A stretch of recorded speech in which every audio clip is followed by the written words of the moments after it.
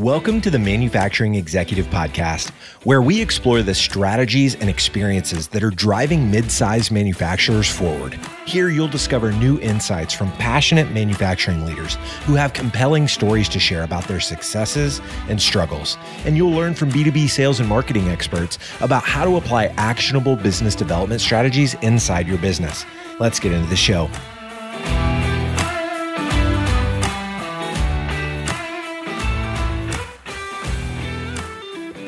Welcome to another episode of the Manufacturing Executive Podcast. I'm Joe Sullivan, your host and a co-founder of the industrial marketing agency Gorilla 76, where we help B2B manufacturers grow through revenue-focused marketing programs. Customer research, customer interviews, voice of customer. Whatever you choose to call it, this is something that many companies think that they're doing. But in reality, most are just trying to create a setting for hearing what they want to hear from their customers, for collecting testimonials, and ultimately for selling them more stuff. In today's conversation, my guest, a deep expert in voice of customer with well over 10,000 hours of customer interviews under his belt, will talk about what voice of customer work really is, how to do it right, and how to put what he calls customer outsights to work in a way that will benefit both you and your customers. Let me introduce him. Dave Loomis is the founder and president of Loomis Marketing, which provides consulting on branding, innovation, and digital transformation.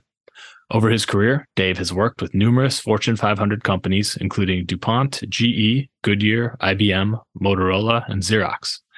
He's also counseled leaders and individuals on how to apply marketing best practices to themselves, strengthening their personal brands within their companies and communities.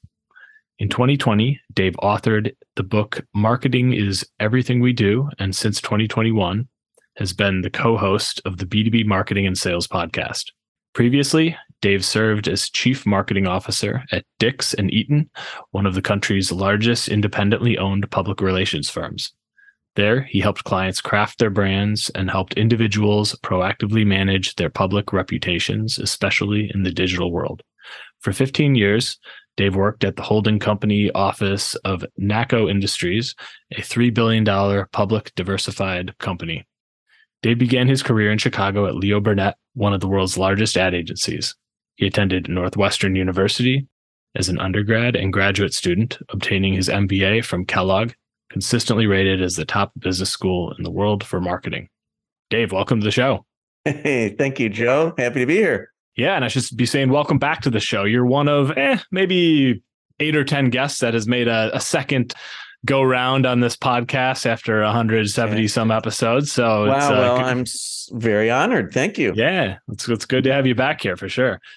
And I love the topic we're going to get into here today. It's something that I think we're both passionate about, and you at another level, having kind of devoted so much of your career to this idea of voice of customer work. You know, we at my agency, Gorilla 76, we are just huge on listening to the customer, doing proactive work to hear what our clients' customers are actually saying, what matters to them, et cetera. And I think the way you look at this is even a level up from the way we do. So looking forward to kind of continuing our conversation here and getting into some more subtopics of voice of customer. Yeah, I can't wait. It's a topic near and dear to my heart for sure. I Malcolm Gladwell talks about the 10,000 hours, and I kind of worked through it, and I definitely have 10,000 hours of customer interviewing under my belt, which is a lot of hours, actually. Yeah, no kidding. That sure is. Yeah. So it comes naturally now. And so that's what I'm continuing to focus on. Awesome. Well, voice of customer is a term that I think a lot of people listening, they know what that means, or they think they know what that means, I should say. And, you know, others that may have no idea what we're even talking about here. So I'd like to just sort of start by having you define voice of customer, but let's do it this way. Tell us what the difference is between what most people think of as voice of customer work and how you would define what it actually is. That's a great question and a really good starting point, because I think there is confusion out there. I've met Abby Griffin a few times. She's the person who actually invented the term voice of customer.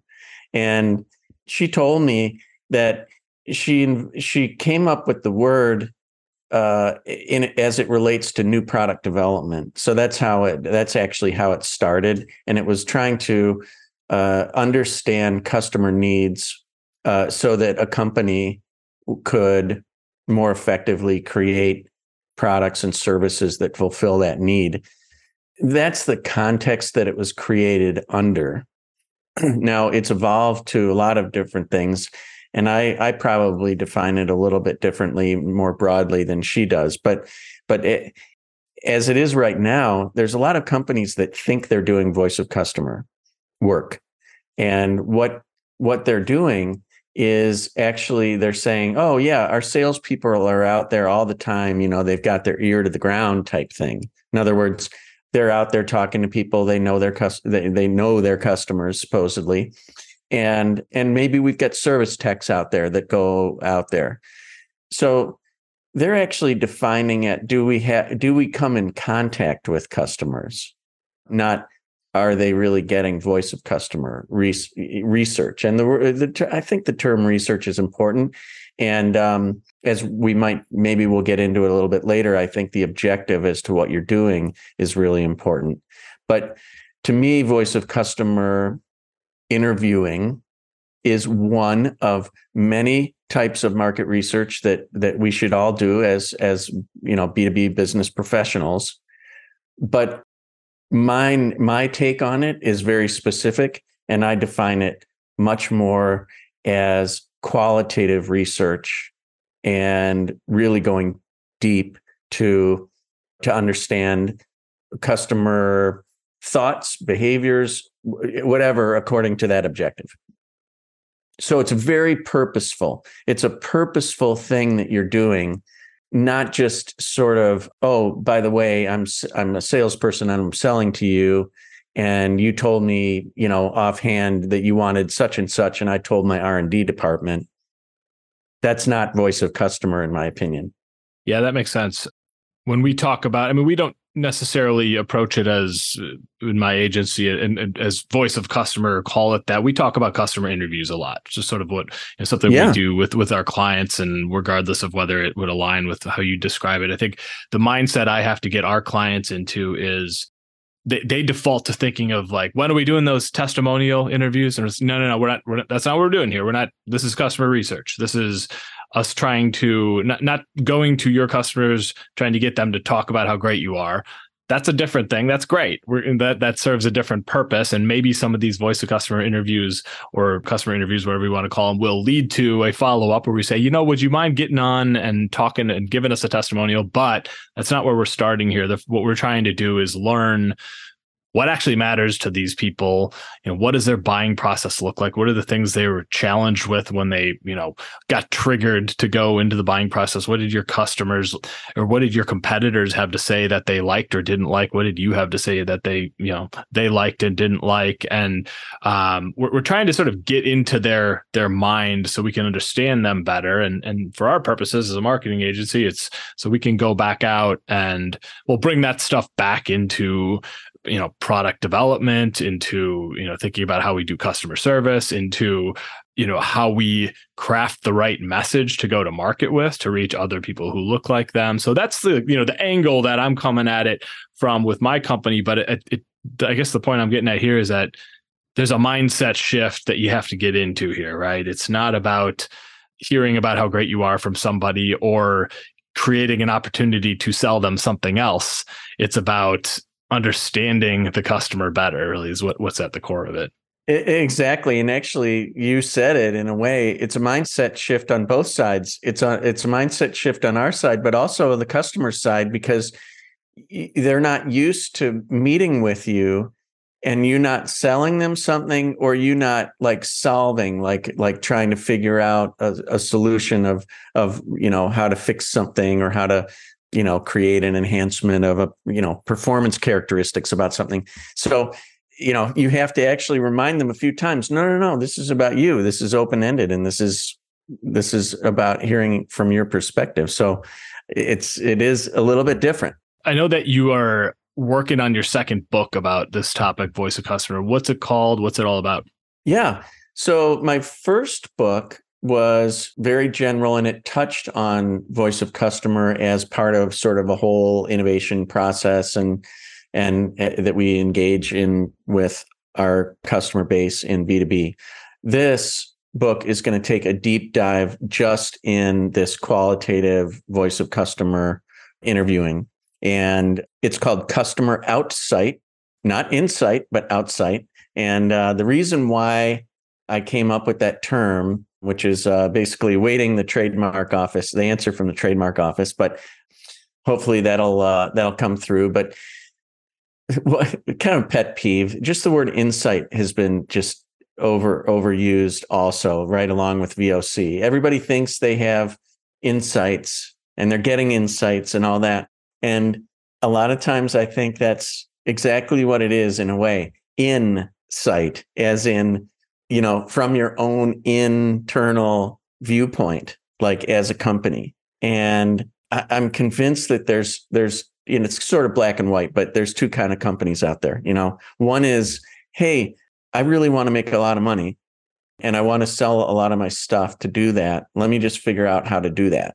And honestly, some companies, in order to do that, become what they call customer focused, because they know that customer focus is going to help them sell more. But it's still coming at it from their own perspective. Public companies have to make quarterly numbers, but private companies still, there's often a lot of pressure once you have all that overhead to sell the stuff that you make. I mean, I get it. I'm in business too. So that's valid. But the other type of the company, the type that I believe I want to sort of foster, is that they believe so strongly in helping their own customers with their jobs, with their success, that the customer's success becomes your success. Like if you focus on that and you do a great job, you're going to be profitable. The profit will follow. So it's not, that's your goal, and your compensation and success for all your employees and everything else is an outcome. It's not the goal in and of itself. And so what Outsight to me is changing that perspective from our own internal view, that insight, to getting true outsight. And I have just sort of like a device that I picture in my mind, a pair of binoculars. This is what a lot of companies say, oh, I'm just going to look closer at the customer. We're going to put them under, under a magnifying glass or with, these binoculars. And to that, I say, great. It's still from your own perspective. Take those binoculars and hand them over to your customer and have them look at you through it. And then you ask them some questions and see, what they say, and then ask them to look around, look inside their own company, look at their marketplace. And obviously it's an analogy, but I think it works because it helps people realize, oh, maybe there's more that I can do to get into my customer's shoes and see things from their perspective.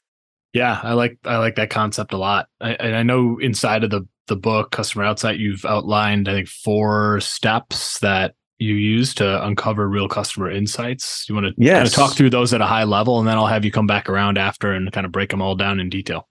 Yeah, absolutely. So my goal is to share as much of my knowledge as possible, even though I'm a practitioner and I do a voice of customer work for a living in this interviewing.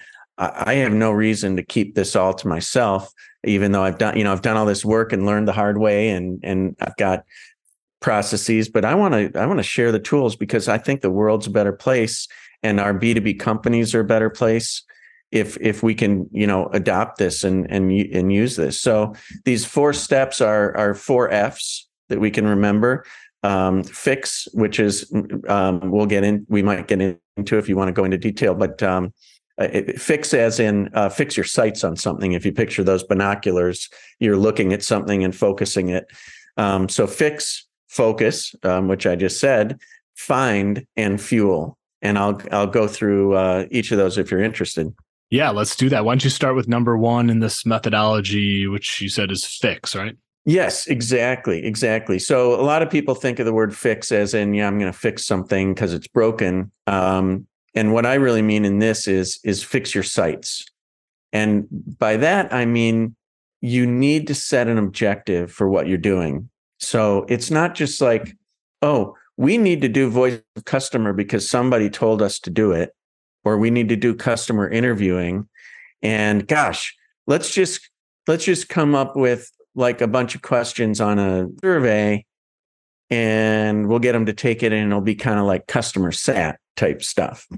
That's not exactly what I'm talking about. You mentioned actually you mentioned a whole bunch of them, that your own agency does.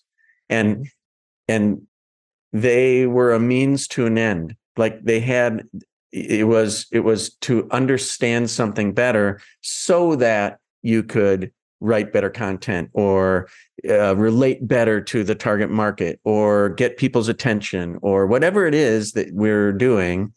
You're getting that customer input, so that you can do that. So there's within 4 fix, focus, find, and fuel. There's 3 sort of elements to each of those. So there's 12 total.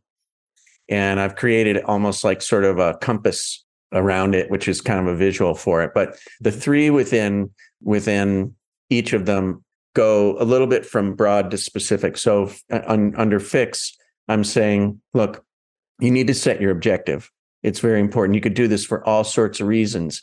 You could be doing it for what's your value proposition? What do people really think? Is it what you say on the website or is it something else in your customer's view?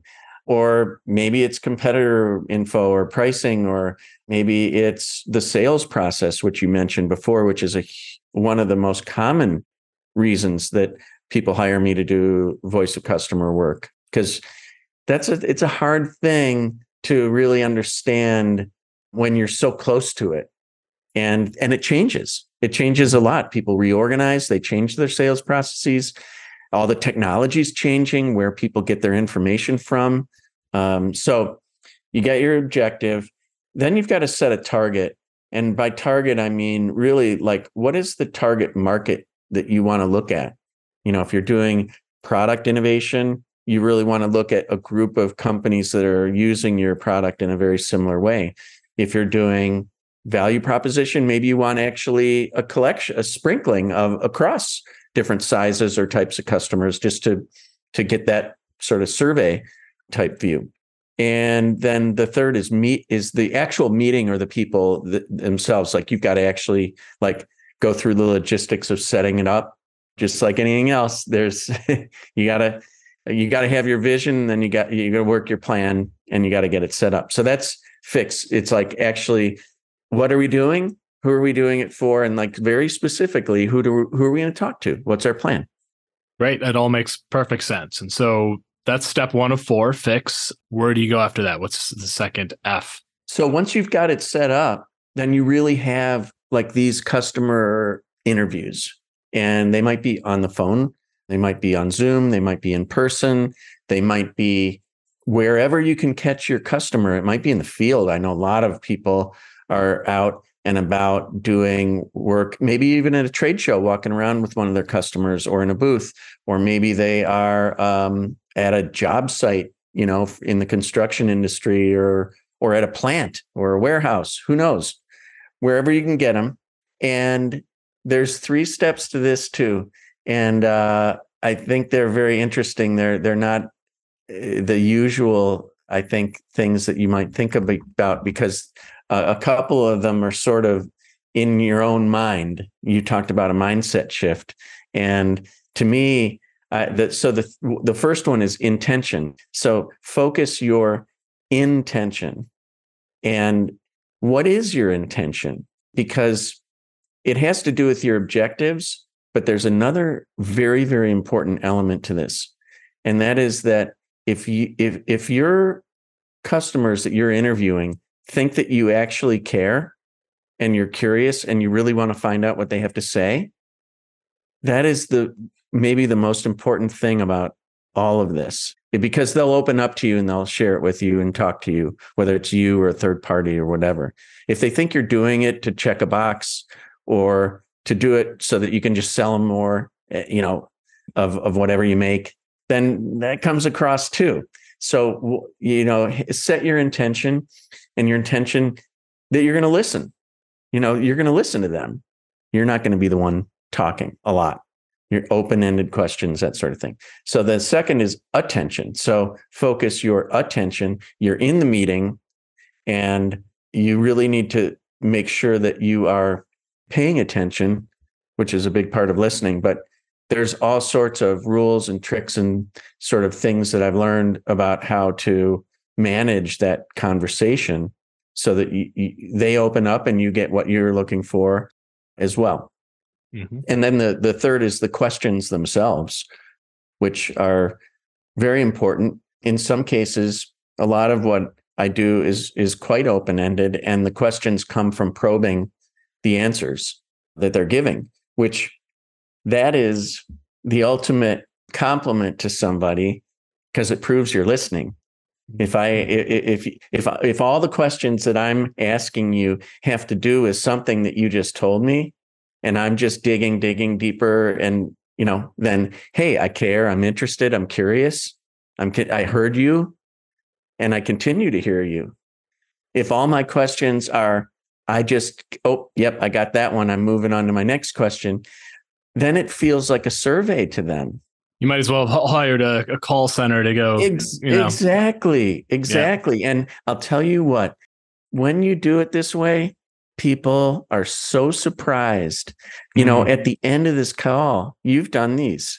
They thank you, oh, thank you for listening. Thank you for spending so much time with me. Yeah. Like you did them a favor, whereas really they were doing you a favor, with their time. But you can have it turn out that way. Well, that's a really great point too, because I think of when, as an agency, we help our clients, like we do this for a lot of our clients. We talk to their customers on their behalf. And when we get pushback about this, a lot of our clients are very open to it. They understand the value of doing this and talking to their customers and getting these insights. But sometimes we get some pushback from our clients saying, I don't want to be bothering our customers. And, you guys don't really know them. And I get that. I get that hesitation for sure. But I think what you just said is the same sort of thing we tend to hear back after a really good interview is they were thrilled to talk because the questions that were asked were insightful. There were good follow-up questions being asked. They felt like they were being truly listened to. And that's a completely different feeling on their end than if you had just been cranking through a list of preset questions. It really is so different, and it's hard to explain to one of our clients about it before it happens, but it really is true. I mean, I literally even today just got off a call a few minutes before we recorded this, and the person was thanking me up and down. And honestly, it's making my client look so much better. 100%. I had another client tell me that, oh yeah, I'm interested obviously in the feedback we got from the clients, but just the fact that we did it, it proves that we give it, that we give a darn. They didn't use the word darn, they used another word, but they liked the fact that it came across so well. And then the clients, when they saw this owner was saying, oh my gosh, I talked to that so-and-so, it was such a good conversation. You guys really have your act together. So that's a good thing. So fix and focus. Okay, let's take a quick break here. I'm really excited to announce an incredible event our team at Gorilla 76 will be co-hosting in late January and early February of 2024 in Austin, Texas, just for marketers in the manufacturing sector. I'm going to hand it to our strategist, Peyton Warren, to give you the details. Hi, I'm Peyton Warren, strategist at Gorilla 76. Over the past few years, our team has been running twice per month digital learning events for industrial marketers called Industrial Marketing Live. It's been a huge success, and we're seeing 50 to 100 manufacturing marketing folks show up regularly. But one thing this group has told us is that they've been itching for a live, in-person event just for them. Well, we're super excited to be teaming up with True Marketing and Cadena's Part Solutions to deliver exactly that. January 31st through February 2nd of 2024, we'll be co-hosting the Industrial Marketing Summit in Austin, Texas. We have an incredible lineup of speakers for day one who will be covering topics that include SEO in the dawning era of AI, high-impact product marketing, elevating the role of marketing within your manufacturing organization, and giving out a demand generation playbook for B2B manufacturers. And that just skims the surface. On day two, we'll be conducting in-depth breakout sessions to go deeper on some of these key topics and help you apply them inside your own organizations. Not only will this be an intensive learning event with some of the sharpest minds in the industrial marketing space, but we'll be hosting social events in the evenings with great food and venues for networking with other manufacturing folks who are trying to solve the same kinds of marketing challenges you are. We're limited to 300 seats, so visit industrialmarketingsummit.com to learn more and reserve your ticket. We'd love to see you in Austin. So these are the first two steps of, we're talking through a 4-step methodology for uncovering customer insights right now. We got fix, we got focus. What's number 3? 3 is find, and you're going to probably have some little wake ups and little light bulbs will go on during the conversation, but a lot of it comes afterwards from looking back on that on an individual conversation, but really looking across a number of conversations and trying to find, first of all, I feel like there's sort of 3 levels of information that we can find. One is, I call them like little gems. They're like sort of individual little things that it's like, wow, that's an incredible quote. That's an incredible view into their world. Like, we just learned something that's so interesting. We never knew that you did that, or you did it that way, or you felt it, or that was your sales process, or that was your impression of us or our value proposition. So there's lots of little gems that we find. If you look at those across these interviews, patterns emerge. And that's the beginning of where the power of this is. Because in a lot of ways, your client, or you, if you're listening and want to do some voice of customer, you could try to argue with what customers say, but you really can't, because perception is reality. Like, even if what they said is completely wrong in your mind or whatever, it's not wrong to them because that's how they perceive it. So then that's actually telling also is that we need some education. We need to, get them to understand the situation better or what have you. But it's all illuminating. And so these patterns emerge, and they could emerge across market segments. They could emerge across, any number of areas. And then the third is story, because I feel like you want to find a story buried in this. So it comes from gems, patterns, and eventually a story emerges. And that's what I like to tell, instead of regurgitating feedback from these, here's the transcript, go for it. I like to pull all this stuff out and create a story, which is what's happening in the marketplace now. What are the trends affecting and the influences in the macro and micro way? And then what does that mean for us? Like, what's the implication for, our clients or for the companies that we're working with, that we could do, actions we could take, as a result of learning this and understanding that story, because the story's bigger than us. It's usually a whole marketplace, if not the global economy, local economies, but in a niche market that probably all your listeners are in, their little world.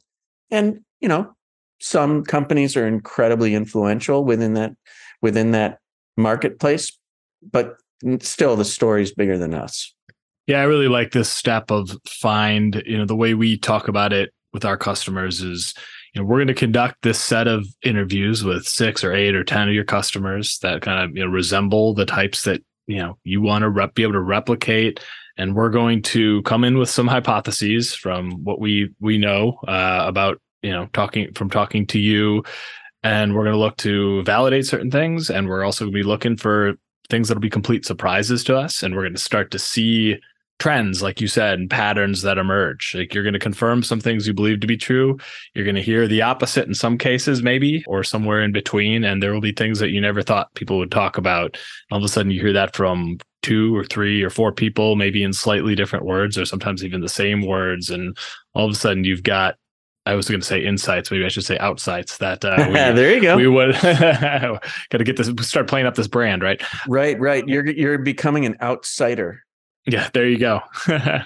But yeah, those trends and patterns are kind of big reason why you do this. Because if you're hearing it in one place or 2 places or 3 places, and there's a whole market of 10,000 companies and 50,000, people out there or whatever it might be that are maybe thinking similar things, like we need to know that stuff so we can, in our case, help craft messaging that will resonate, figure out what content is going to be required to support that messaging and what's worth actually making an investment in terms of content creation. And so it really gives you a head start. It lets you do a lot less guessing about what and making, going into your marketing program with assumptions about what you think matter to your customers, and gives you something real to build on. Yeah, I had one client who they'd invested very heavily in the IT side of things. Mm-hmm. And they're a service company that with sort of a software element, but it's a professional services company. And if you looked on their website, it was very sort of advertising speak, but it was really centered around the technology. And they said there were things like the perfect union of technology and humanity, like, big statements like that. And I found through doing all these customer interviews that, well, first of all, I found that I also found on the website that the company, aside from the technology, which was like the main thing, there were like 50 other benefit statements. I think 55 benefit statements that I found that were about different things. We're the best value. We're the best price. We're the best, we're the fastest. We're the this, we're the that, everything under the sun you can imagine. So if you're everything, you're sort of nothing from a positioning standpoint. But they were really hanging their head on this technology. And all the customers, they said, oh, yeah, that's table stakes. We expect that. If they didn't have that, like, well, then we really wouldn't, and keep including them in our piece we have to do. And, we wouldn't keep working with them. So we expect that. Oh, well, then what really makes a difference? Well, Cheryl, our rep, and they would call this rep by their name, and they would barely use the company's name. They would just refer to everything to their rep's name, and how incredible this rep was, going the extra mile. They really cared, and they always brought back information that could be trusted. Like those are, people, process, results. So 3 things that the company wasn't really highlighting, and then they did in the future. After this, they changed everything on their website and their marketing and positioning and messaging. Love it. Yeah. Well, Dave, we're talking about a 4-step methodology for uncovering real customer insights. We've talked about number 1, fix, number 2, focus, number 3, find. Tell us what number 4 is. 4 is fuel. And it's actually a good segue from what we were just talking about, because I mentioned that company changed things up as a result of what they learned, what they found. Mm-hmm. And so fuel, I mean, as in you're going to apply what you learn. So if fix, focus, find, fuel is, planning, the actual meeting, then, the analysis, and then this is the application of it. And that's what are you going to do with this now? Because you started out with this mindset saying, I'm going to change perspective. I'm going to help my customer's business.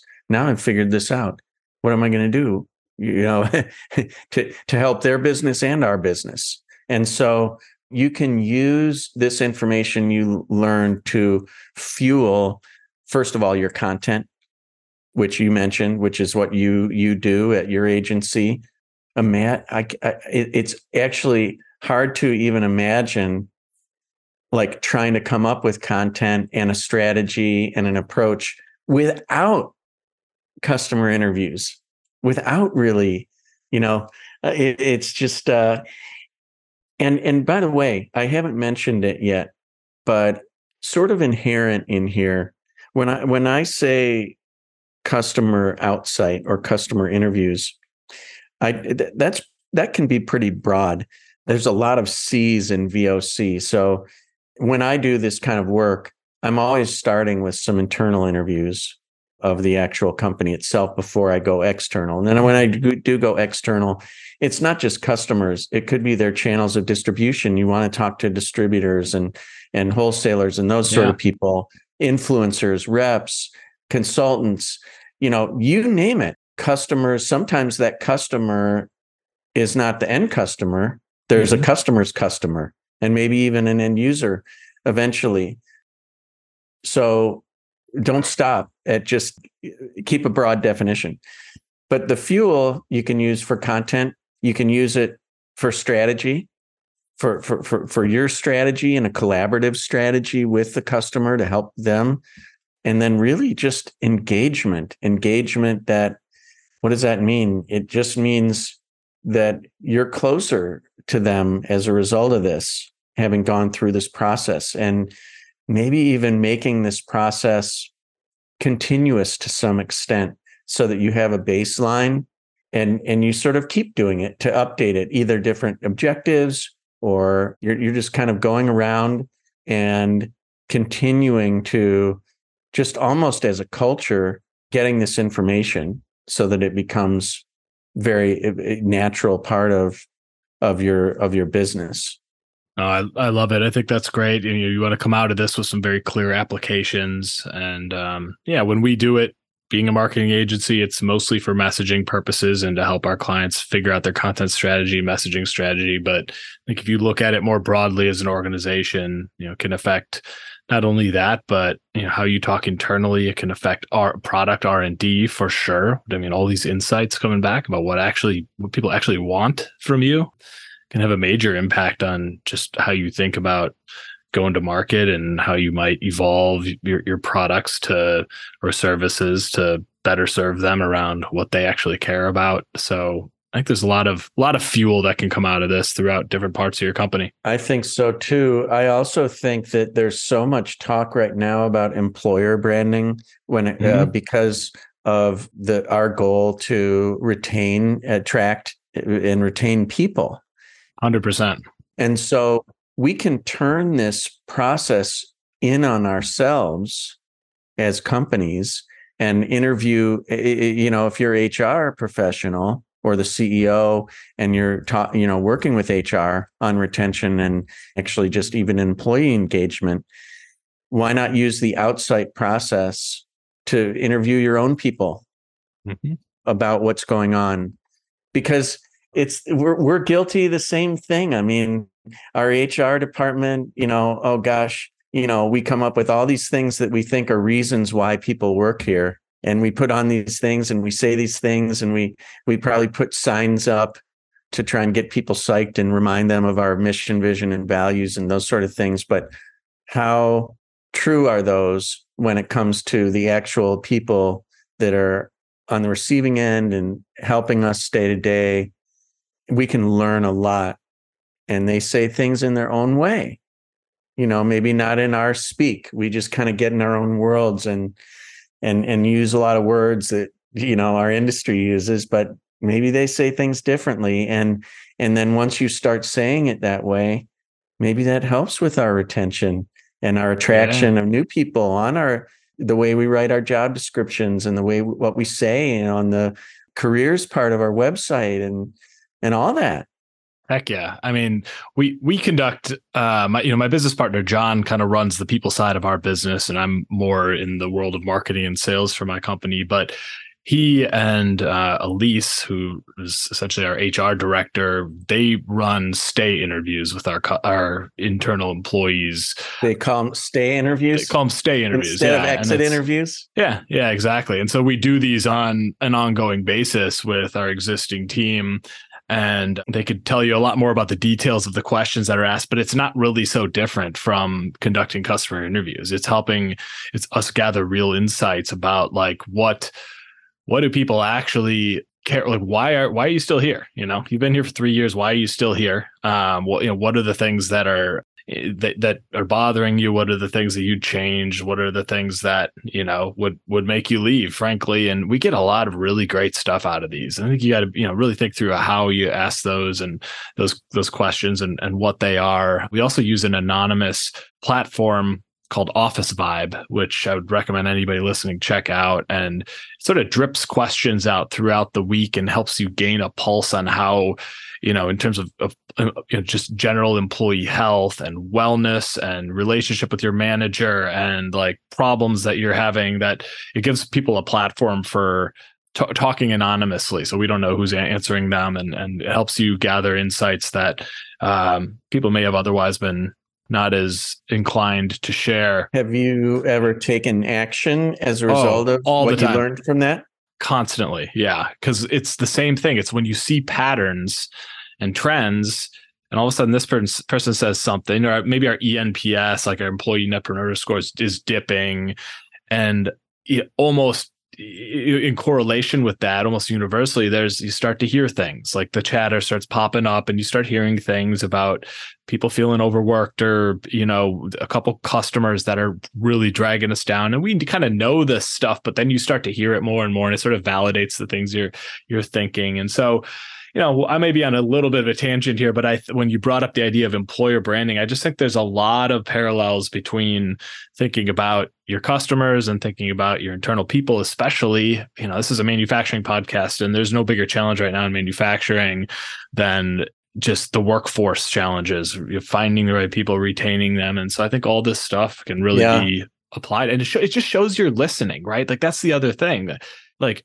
we're listening, we care. Exactly. So last Friday on NPR, I heard this interview with somebody. It was about workforce and retention. And this person owned a call center business.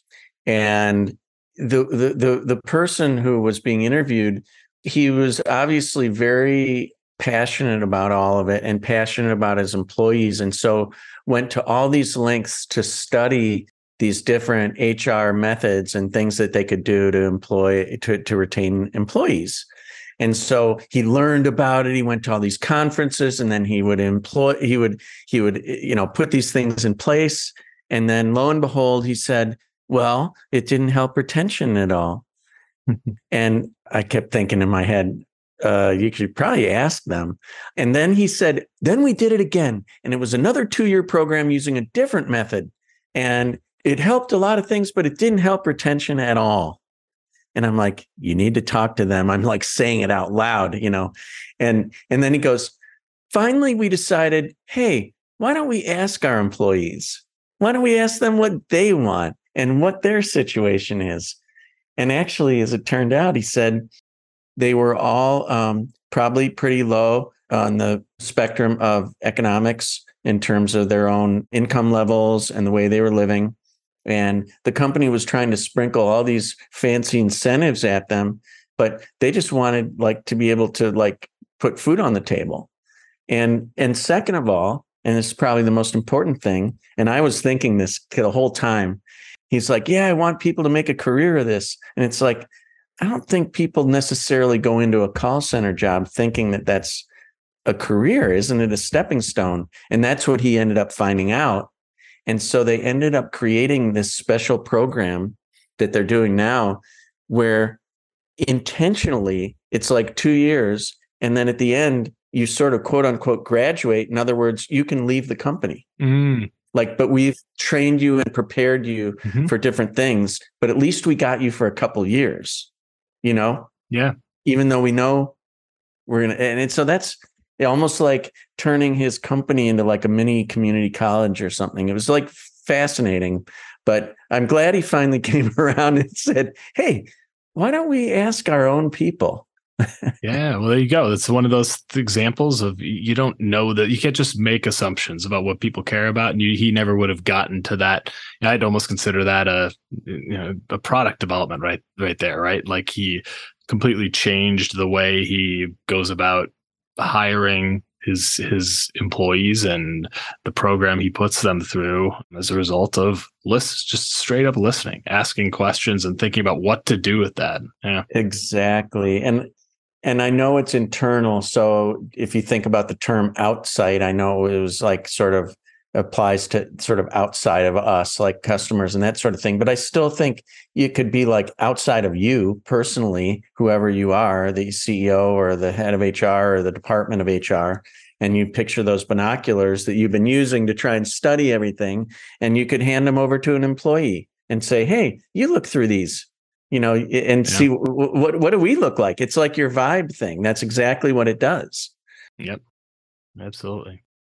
Well, Dave, we've been going for a while here. We could probably keep talking all day, but I think we can probably put a wrap on it here. So it was a really great conversation. Loved picking up where we left off. I love where you're taking your new book.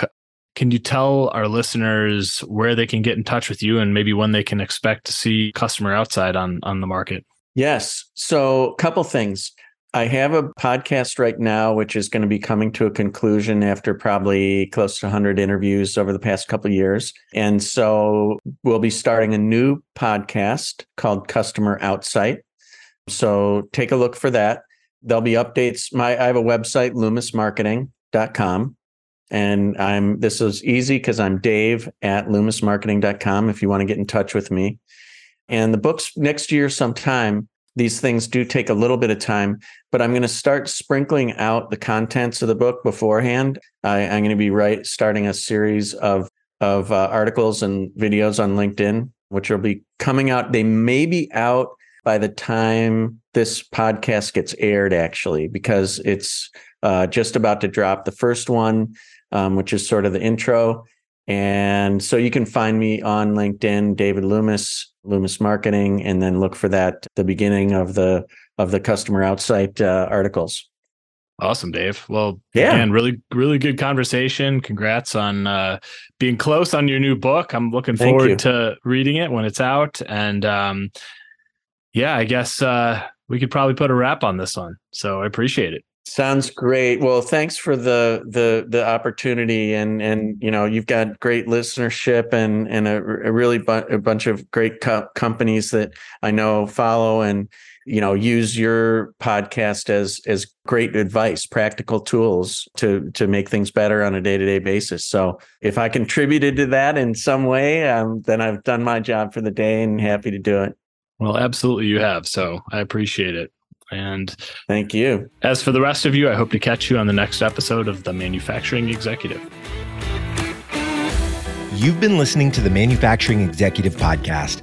To ensure that you never miss an episode, subscribe to the show in your favorite podcast player. If you'd like to learn more about industrial marketing and sales strategy, you'll find an ever-expanding collection of articles, videos, guides, and tools specifically for B2B manufacturers at gorilla76.com/learn. Thank you so much for listening. Until next time.